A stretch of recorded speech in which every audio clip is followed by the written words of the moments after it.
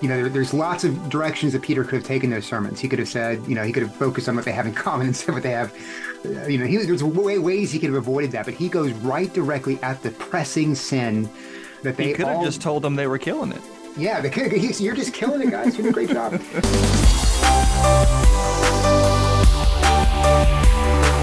Welcome to the Stand Firm podcast. I'm Nick Landon of Grace Anglican Church in Louisville, Kentucky, and I'm here today with Matt Kennedy of the Anglican Church of the Good Shepherd in Binghamton, New York, and JD Koch of St. Luke's Anglican Church in Hilton Head, South Carolina. How are you guys doing today? Great, Nick. Thanks. Honestly, I'm still shaken. I had a dentist appointment this morning, and I always walk out of those, even though I didn't have anything wrong. I don't even have any cavities. I feel like as though I've been in a physical fight. Like I'm utterly destabilized by having someone's hands in my mouth. You should get nitrous. Discovered nitrous, that's the key. They just knock you out all of a sudden. No, it's a gas. I know it's hard to explain. I mean, I never was tempted by the. You're just in a euphoria the whole time. Well, you find yourself, you're sitting there and you're saying well, this isn't really doing anything. And then you realize you're talking a little more freely about stuff than you probably should. And it was a little awkward because if you're listening, beloved listeners, my former church, it was a parishioner of mine was our dentist. And so I was actually I could never do that. I was half worried. I was like, I hope I don't say anything that I'm going to be regret here. But that does lessen the anxiety for sure. So I would highly recommend it. My wife, as some will know, is an optometrist, and it's all I can do to handle her, even checking my eyes. So the idea of a personal friend with their hands in my mouth is just way beyond the pale to me. Well, that's just a weird something about you, Nick. I did get to watch a little bit of HGTV, which is still the ninth circle of hell, but they're still flipping houses out there. Well, guys, even as we record this on Wednesday, January 18th, the College and House of Bishops of the Church of England are meeting in London to confirm the outcomes of the Living in Love and Faith discernment process. Now, that is basically the decision whether or not to change canon law to allow same-sex marriage in the church. And those results are supposedly going to be made public on Friday, the same day we publish this podcast. So since we can't technically talk about those outcomes specifically, since they're not technically public yet, although we think we know which way they're going, we can talk about the ideas behind them, crystallized recently in an open letter of January 9th that Bishop John Wigorn of the Diocese of Worcester wrote to his people. Now, we'll post a link to the letter on the episode page, but you can find it online. Just try open letter Diocese Worcester, which of course is Worcester. Worcester. Welcome to Worcester. Yeah. Guys, you read this letter in which he says many things, but it boils down to the fact the old saw that having thought long and hard about it, he's changed his mind and is now in favor of allowing same-sex marriage in the Church of England. There's lots of things we could talk about. I have some notes here. It's not surprising to any of us, but what jumped out at you from this letter? I mean, I kind of wish we could go. It's a long letter. I wish we could go through it paragraph by paragraph because there's just so much. There's nothing stopping you, Mac. Just start. Time might be stopping. I've got 5 or 6 headers here of those general things that he brings up and sloughs off that we need to talk about. I mean, I think the way he sets up the letter, the thing that stuck out to me most is the way he sets up the letter with going back to Charles Gore and rethinking scripture in light of science, and it's okay to decide that traditional readings are wrong now that we know so much more. And then it kind of that's punctuated, or I guess the punchline of that line of argument comes in the paragraph where he says that now we know, I suggest that something similar to Gore's time is happening now. Until recently, it was thought by many that the expression of homosexuality was simply a perverse lifestyle choice, though as yet there is no scientific certainty about what factors determine sexual orientation. There is a general consensus that it's not a choice. Okay, so from there, then he moves to since it's not a choice, we have to rethink our stance on it, which I think is and I've said this from the beginning of the debate. That's a straight down the line Pelagian move. You only do that if you assume that the condition of the human person is like it as it was in the garden before the fall, so that what you find in the human person is therefore can be traced to creation. Let's say, because the reality is, because we are fallen, and that and the fallenness of our nature has sunk down to the roots of our being. That you might be born with something or oriented towards something, even if it's not a choice that you're making, that doesn't necessarily mean that thing is good. That's right. That's right. That the only way you can come to that conclusion is if you believe that the fall isn't there, right? Our fallen hearts, our sin nature manifested through our fallen hearts are the very places from which evil comes. I mean, that's from Jesus himself. Out of the heart comes evil thoughts, lust, licentiousness, jealousy, anger, wrath, malice. Like, this is what makes you unclean. And so none of those are choices. That's right. The idea that something that you are born with, i.e. a sin nature that manifests in this particular way into sexual deviancy, is unchosen, is almost an apologetic for the biblical anthropology. I mean, it's over against, or certainly gospel anthropology, over against, as you rightly pointed out, Matt, a Pelagian understanding, because we're confessing at precisely the point of our need, the helplessness we have before these unchosen, sinful lusts of the flesh, eyes, and pride of life. I mean, that's part of the message. And it's not surprising that a Church of England bishop would have made such a theological error, having rejected sort of, or many of them having rejected, historic Christianity a long time ago in any sort of understandable way, particularly when we're related to sin and judgment, heaven and hell, and brokenness and redemption. Yeah, I mean, I think the bishop doesn't go here. But I think this is why we need to be even more carefully attuned to the use of the Imago Dei, the image of God by people, because many times just the declaration that we're made in the image of God serves as a way of justifying behaviors, justifying and that is also a Pelagian move, because yes, we're made in the image of God, but that image is ruined, it's twisted, it's destroyed. So it's shattered. It's shattered. I've seen it over and over again. People on Twitter, especially, using that language of made in God's image to justify sinful behavior, and so the same kind of move the bishop's making here. But he doesn't use that language, but we should pay attention to it, because I think that's how it's being used, and it's going to be increasingly used in the gay LGBTQ debate. I mean, so far, it's only being used in terms of things that can be connected to someone's identity. But it doesn't seem to make any logical sense to stop there. If you are going to say that whatever you do because of who you are can be founded and therefore excused based on the Imago Dei, then certainly it doesn't make any sense why you wouldn't then say, oh, this thing that I stole from the store, I'm made in the image of God. Why shouldn't I be able to do that? Right. One of the other things that jumped up to me is something that we sort of skirted around talking about before when we've talked about ordination vows and the like, even here in the ACNA, which is the practice of affirming a church doctrine while disagreeing with it personally. And in this letter, he at least implies strongly, if not states outright, that he disagreed with the policies of the Church of England as they're stated, but would have affirmed them. He says he would never have participated in the ordination of a woman, for instance, before the church allowed it. He would never have participated in a same-sex union before the church allowed it. But it sounds like he's been working toward those innovations the whole time. And I wonder about faithfulness to ordination vows. At what point, if one disbelieves a doctrine of the church, is one bound to leave that church? And as you think about your answers to that question, think about things like the Reformation. How does a disagreement with the church in which you are ordained need to form your interaction with it? Yeah, I mean, I think he's kind of confusing maybe the way you might act in a republic or in a nation as a citizen and engaging with the laws or policies of the nation, with confusing that kind of category with the category of church, which is where we are bound by revealed doctrines that come from God. So our church, I'll use our diocese for an example. The Church of the Diocese of the Living Word, everybody has to subscribe to 39 articles. If you decide that you no longer can affirm them. But you were to say to our bishop, "Oh, well, I'm still going to go ahead and give them lip service, but I think they're all wrong, and I think we should return to Rome."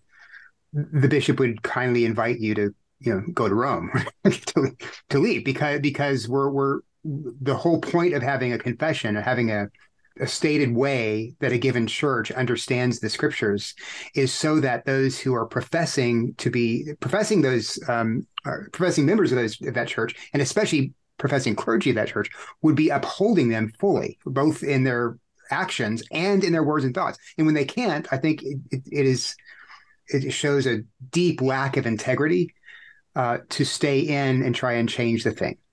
You need to just go somewhere else, start your own church, start your own sect, start your own cult or whatever. But don't stay in the church and lobby for a change, because while you're doing that, the whole point of having these confessions is so that it's presenting a lie. Like you don't you're professing a professing leader in that church, quote unquote, upholding those confessions while yet not upholding it.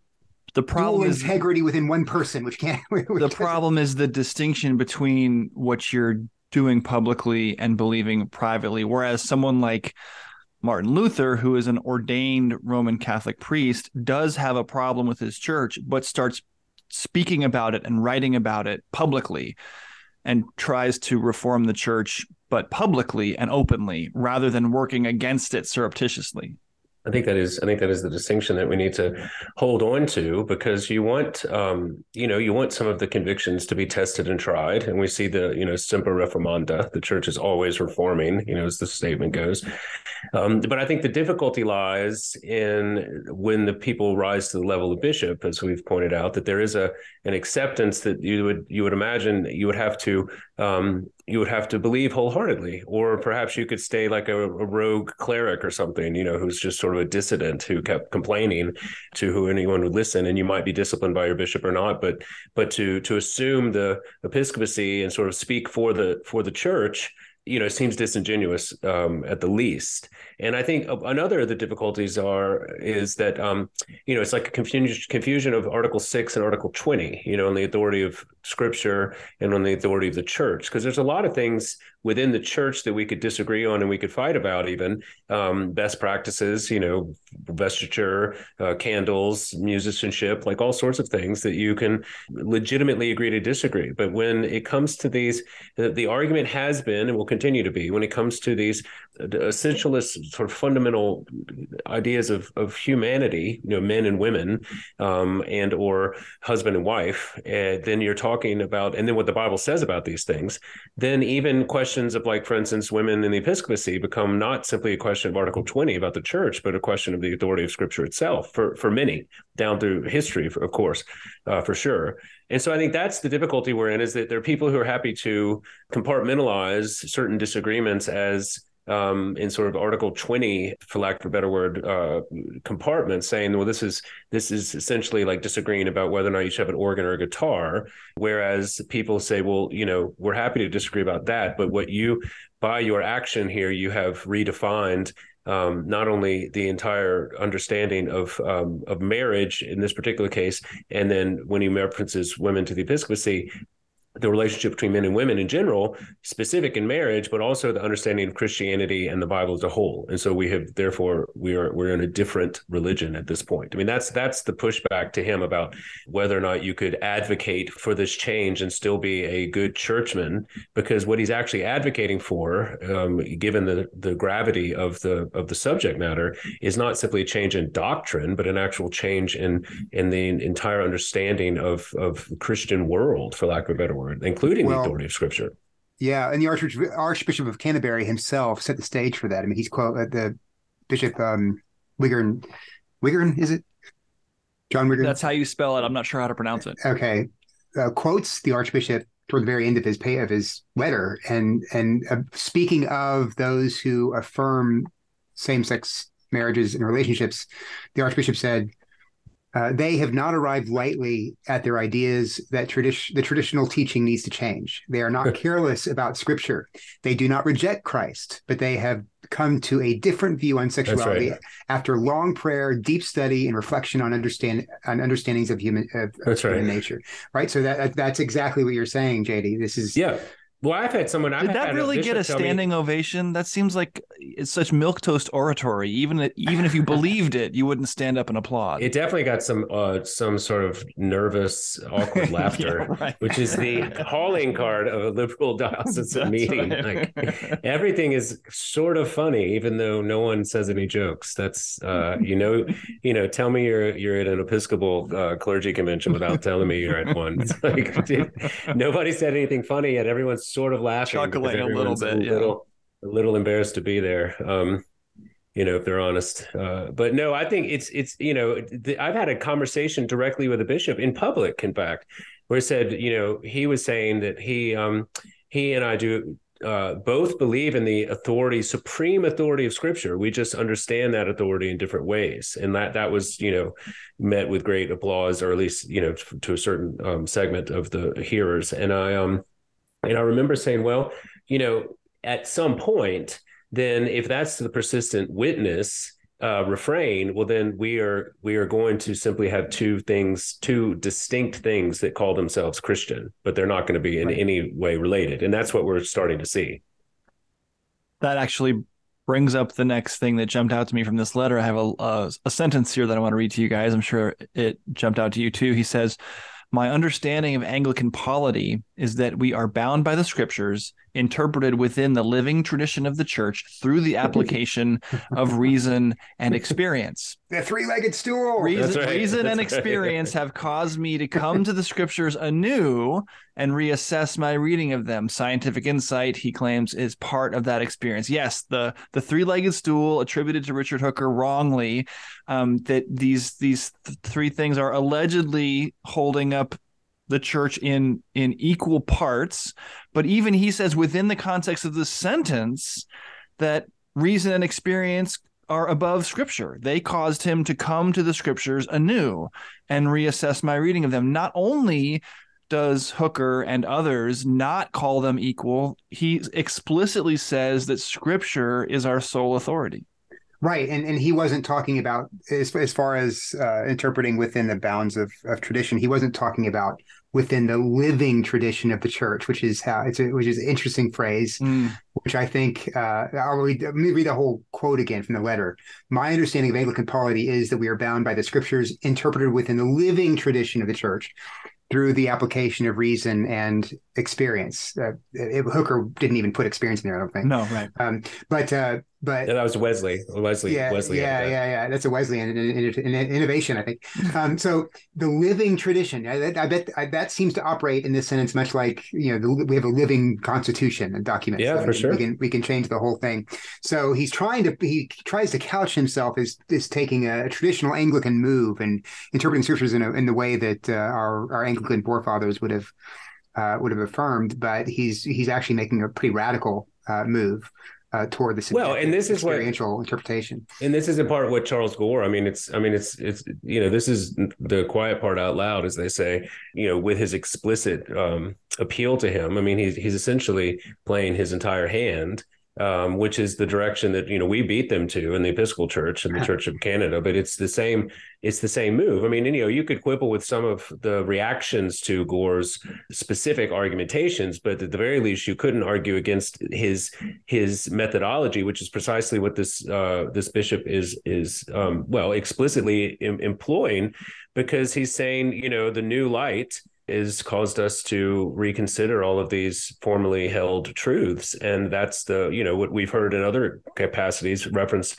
as the wind of the Spirit blows where it will, so it blows down all of these old patriarchal, homophobic norms and is enlightening the new path of freedom and self-acceptance, or however people would put it.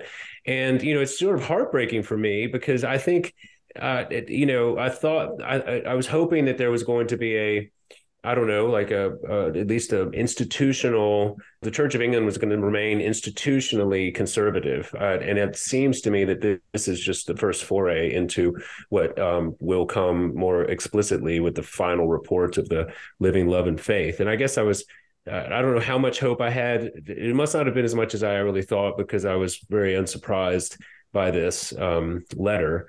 It just it's going to be sad to watch what happens to them, or what happened to us, happen to them.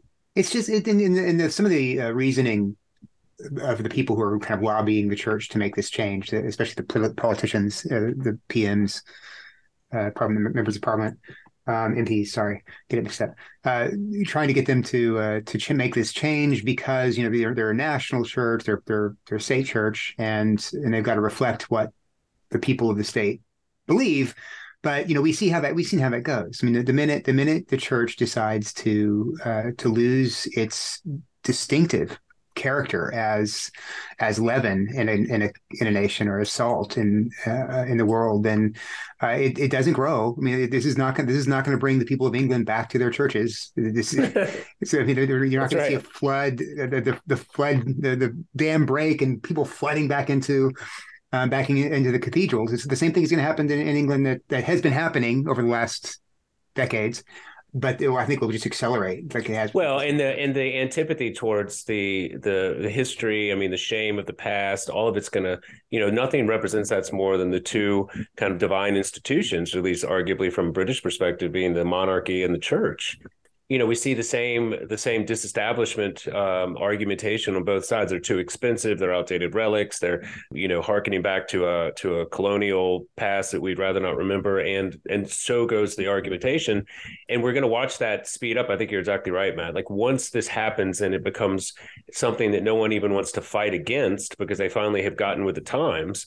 Well, then the questions are going to be like, well, how much are we paying for these people anyway? What's actually how much how much it costs to heat Ely Cathedral, by the way, I mean, it's like, right. And if you put lay on top of that, with some great exceptions in the church, I'm grateful to have found, but by and large, kind of an anemic, cynical social piety that's covering unbelief, really, that has no sort of evangelistic fervor, then you're going to see more and more people just convert to Islam, if anything, over there, because you've got these wandering, hopeless young people, particularly disaffected, feral men who are reaching the end of their own sort of self-deluded search for pleasure and falling into the hands of these people who are at least offering some divinely grounded, as the argumentation goes, change of life, meaning of life. And then on the other side of that, you have them putting the which I'm finally learning the name of. It's the Helter Skelter. It's not which just means a slide, right? That's what the Rolling Stones sung about. But it's, remember the bishop, right. The bishop who thought that they could put like a giant bouncy house in the cathedral. That'll bring them in. That's right. That's going to bring them in, or they're going to have remember when they had the Dr. Sucharist in the Episcopal Church, I think, or was it one bread, two bread, me bread, you bread. And it was like, oh, that. Now we've finally got the silver bullet that's going to bring all the kids I back. have myself presided at a Eucharist. Oh my goodness. You shouldn't admit that. Well, I guess it's public absolution. Yeah. Oh man. The Lord granting his ministers the right to perform absolution, I hereby pronounce. Oh Lord. Well, it's and this is just all the unseriousness of it all. I mean, it really is, I mean, we've been in diocesan meetings and various church gatherings, not in the ACNA, I have to say, but in other capacities where, it's just all a bunch of, it feels like a bunch of role playing, like a 16th century LARPing event, with like, might have said like madrigals jumping around, and following us with lutes.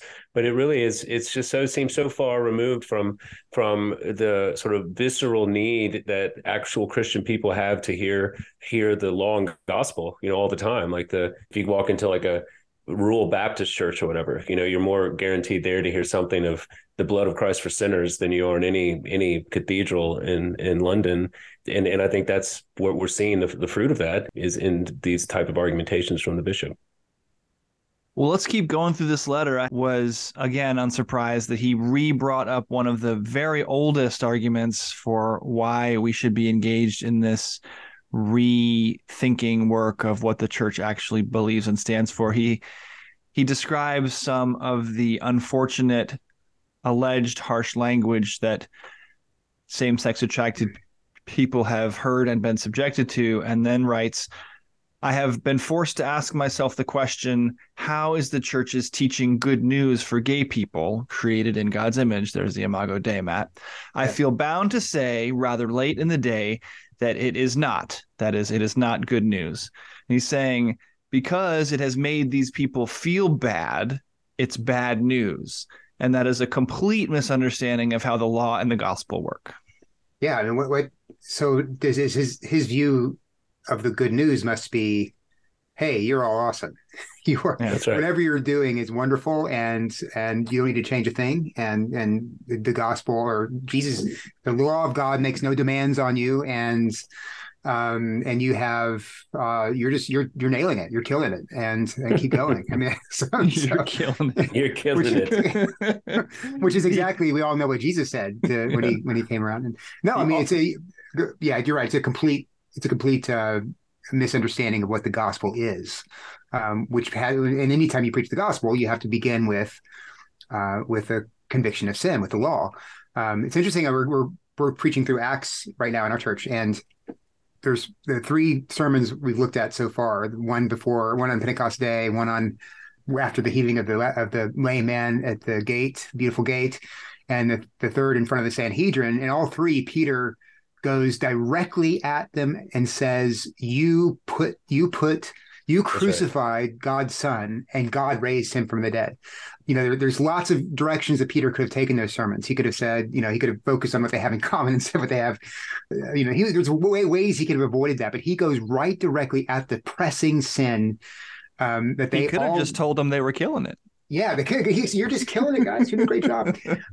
But he never goes right at the presenting sin, and that's what you do. I mean, that was good news for them, because they were able. I mean, the people who were able to hear that and confess it, he was also offering forgiveness, and that's the way it should be right now. Our besetting sin in our culture is sexual confusion and sexual perversion, and preachers who don't speak about it and bring the law to bear on that sin are harming their people, and not allowing people who should repent to hear the call to repent, and therefore they're shutting the gates of heaven in their faces. No, I totally agree with you, Matt. And I think that to limit it, well, we said this before, but I think that the reason why, I've thought about this for a long time, and I'm happy for our listener to push back on this, but I've been convinced for a while that the reason why there's such a emphasis on supporting homosexuality from both a secular, quote unquote secular, but also within a progressive Christian mindset is because it is one of the historic and articulated prohibitions within the Bible. And if the Bible is unclear on this, well, then it's unclear on everything. And most of the people, percentage-wise, despite what you would think from Lifetime Christmas movies and advertisements, do not have homosexual inclinations. Like, most people have heterosexual inclinations, and yet would be just as fallen, but for the grace of God, in the lusts of their flesh, eyes, and pride of life, and so therefore are liable to the same judgment, righteous judgment of God. But if we can get the Bible to be unclear on this explicitly prohibited behavior, well, then my sort of disordered, if not behavior, outside fornication outside of marriage, or persistence of lust or adultery within marriage, or just simply fornication, period, can be at least theoretically absorbed in a less painful way. Now, of course, we see that God is not mocked, and that's just not true. I mean, there's no amount of me telling you you're not bearing the wages of sin that's going to actually deliver you, but for the mercies of God in Christ. And so, I think that's where this double bind, as we've said, between the law and the God, or the supposed freeing of yourself personally from the law, actually further constricts the pain of it. Because if you remove, for the people who say, well, I I grew up in a fundamentalist church, and the pastor was so mean, and all I heard was the law. And now I'm, have extricated myself from that. I never stepped foot in one of those shame-inducing churches again. If you've ever meet people who say that, they are also still incredibly ashamed people, like incredibly anxious, like almost without exception. The people that I meet who say that are laboring deeply under a sense of inadequacy. They have, they have anxieties, they have fears and guilt, and all the various things that do in fact come from living a life of unforgiven sin. And so I'm always again, and that's within and without the church. And within the church, we have means to counsel and obviously preach and absolve. And so that's our means of grace there.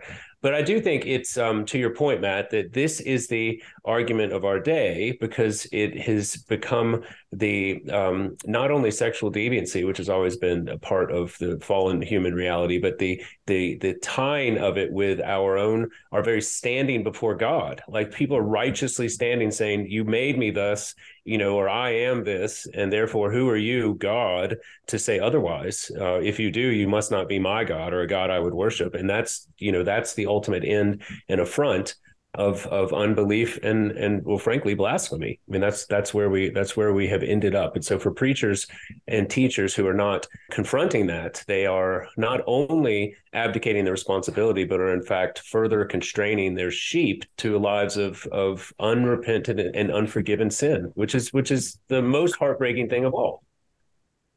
And of course, the undergirding for all of this misunderstanding and apostasy and shutting of the heavenly gates is the misunderstanding and abuse of the scriptures themselves. I mean, this letter is rife with scripture taken out of context or twisted. As you read this letter, what are the most egregious examples of misused scripture to you?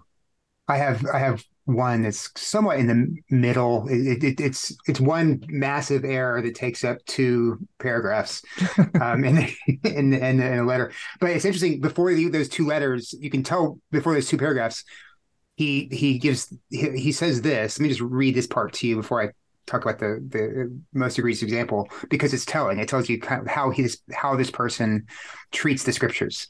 He says, the same is true of remarriage and divorcees, which Jesus specifically prohibits in St. Mark's gospel, thereby contradicting Moses.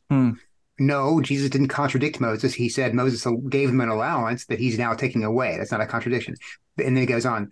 There is what is referred to as a Matthean exception in Matthew chapter 5, which further complicates the picture. Which teaching of Jesus do we follow? So you see what he's doing. He's setting up the Matthean exception as if Mark and Matthew are in this kind of fight, and we have to take one or the other. We can't. There's no way to harmonize these at all. There's a completely contradictory. Right. And then he goes on, and this is where the most egregious part, I think, is. Some would say that whereas the scriptures are ambivalent about divorce and the role of women in leadership of the church, they are unequivocal in their condemnation of homosexuality. I don't think that's true. I do not think that the oft-quoted passages in Leviticus and Paul refer to anything comparable to the faithful monogamous same-sex relationships that some of us are suggesting the church should celebrate. And then this is the second part of this. And then he says, very next paragraph, the Bible never explains why same-sex sexual activity is condemned. Right. So the first part of the error here is that he's assuming that the reason, and he goes on with this assumption later on throughout the letter, the reason the Bible forbids homosexual behavior is because the Bible writers had no idea how loving these relationships could be, and once they saw how loving they could be, oh man, they would just totally change their mind. That sets up for the Bible never explains why same-sex sexual activity is condemned. Here's where the error is. That's right. The reason why same-sex sexual behavior and all other behavior outside of marriage is condemned is because, and we've just beaten this drum over and over and over again in the Stand Firm podcast, is because marriage is about the gospel. Because That's right. God created the male and female in order to depict the gospel when the two come together in marriage. That's why Jesus points back to the creation order when he's asked about divorce and says, "Here's the model for all marriage." But Paul equates it to Christ and the church in Ephesians. Paul equates it to Christ and the church. It's exactly so. So that's why it doesn't matter how loving the people are who are engaged in these kinds of relationships. I'm sure we can find people in homosexual relationships who are very nice, who do good things for each other. I'm sure we can find thruples that are full of joy and peace and all this stuff.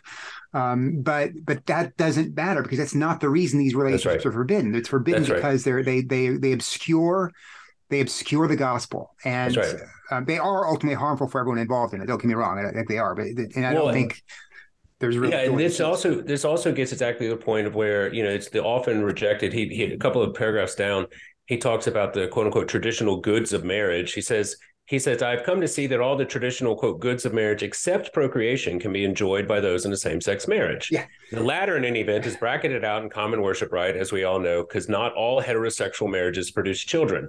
The other goods of marriage, the other two goods, which after Augustine are mutual love and support and sexual intimacy, are available in a gay relationship. Well, I mean, again, just discarding the actual sort of, the realities of what that the relationship looks like. The decoupling the sexual intimacy from procreation, or at least dismissing it because just some heterosexual couples can't procreate, is such a flimsy and non-Christian argument, because fundamentally part of our embodied natures as procreators with God is seen even in that procreative act as men and women. Like, we're the only creatures who can create other creatures who are made uniquely in the image of God. And so that there is a brokenness and a fallenness to our sexual abilities in many cases. And I resemble this remark. I mean, Laz and I struggled for many, many years. That was not a point at which we said, well, this is clearly not a good that we should aspire to. It was simply a marker for us, at the very least, of a brokenness of the creation this side of heaven.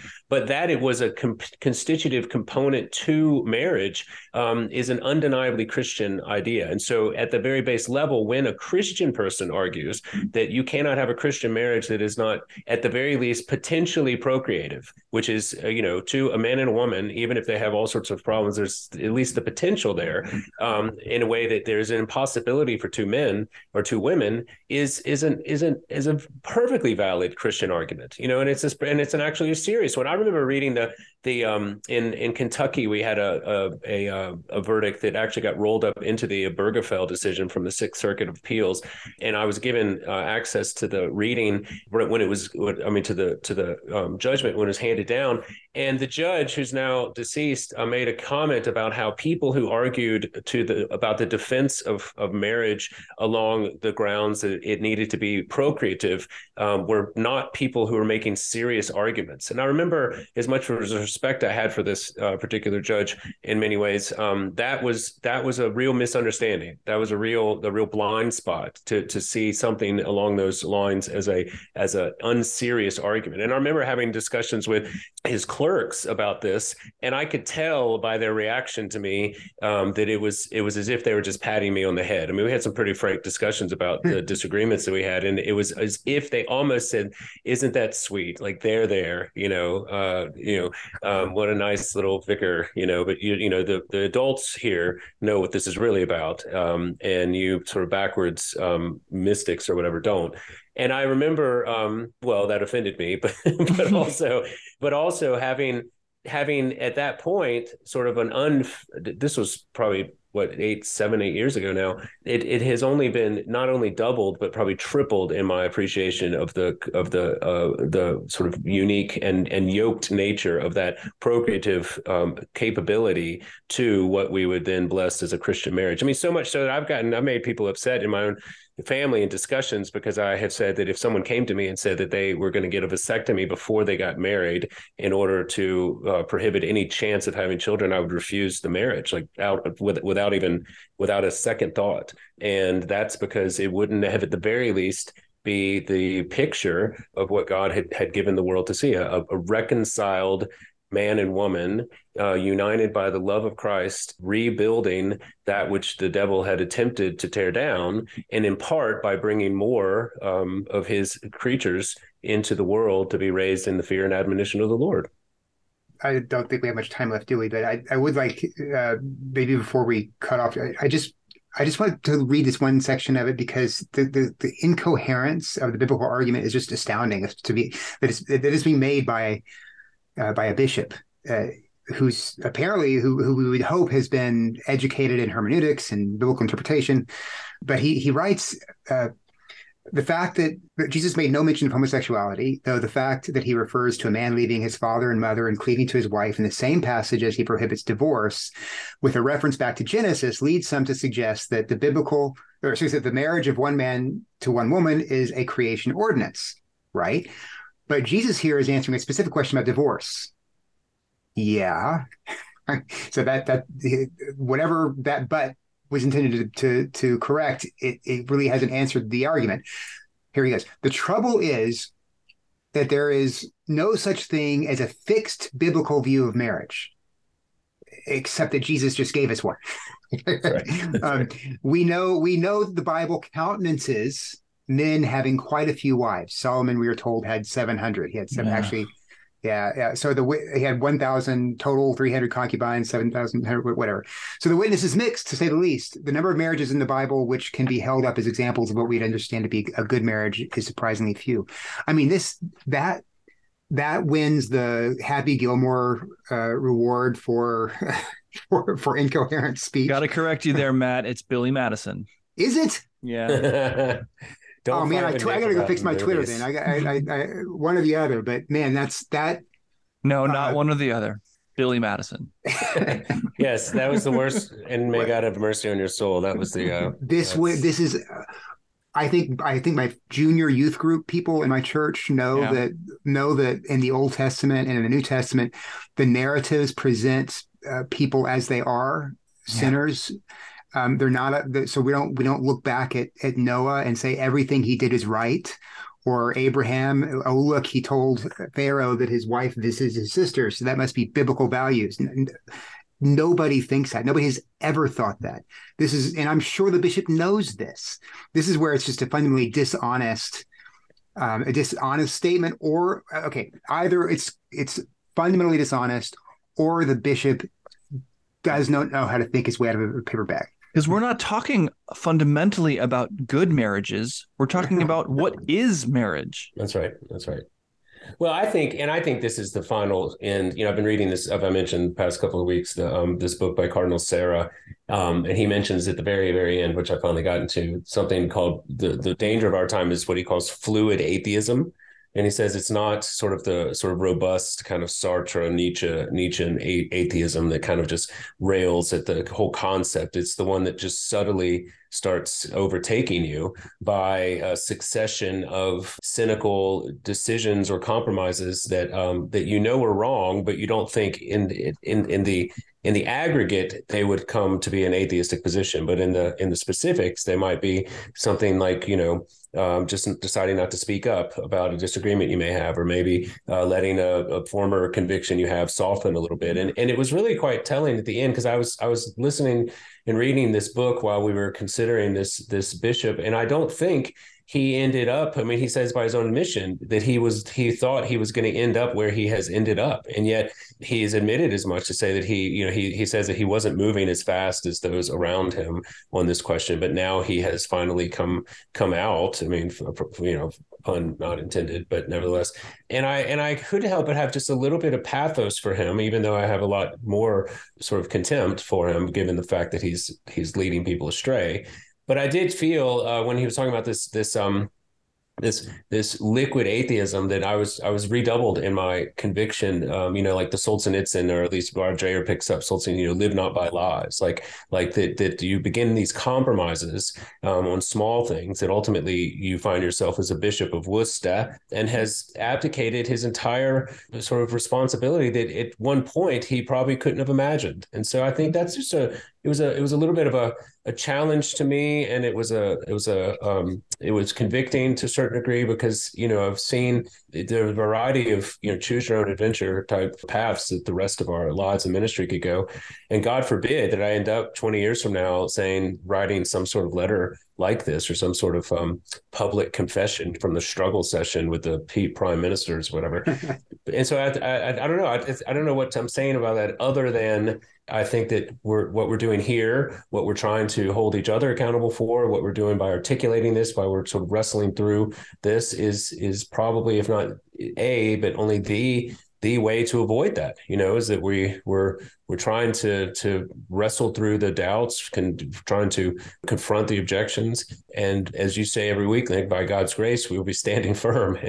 And I think that's, we saw another one fall. I mean, this is another bishop that has fallen, and we're probably shortly going to see an entire province or whatever they call themselves fall. And we're going to find ourselves in an increasingly isolated place. And I think, I'm grateful for you all, but also grateful for those who are not going to bow the knee, and look forward to seeing what's going to happen on the other side of this seemingly inevitable split.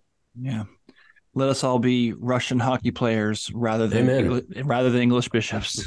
Well, don't forget, before we leave, we have Anglicans Sunday for Life is this Sunday. So they'll be praying for our bishops and the Archbishop, who I think are going to be marching the March for Life. I don't know is that this Sunday? Is this coming weekend? I know there's all sorts of wonderful things about it, but again, it just reminded me on an upside that not all bishops have decided to get with the program of Baal and Molech, and we're grateful we'll be watching. I'm always very heartened by seeing those sort of the purple robed warriors out there in front, leading the people in such a decidedly countercultural and Christian witness to the world in that March for Life.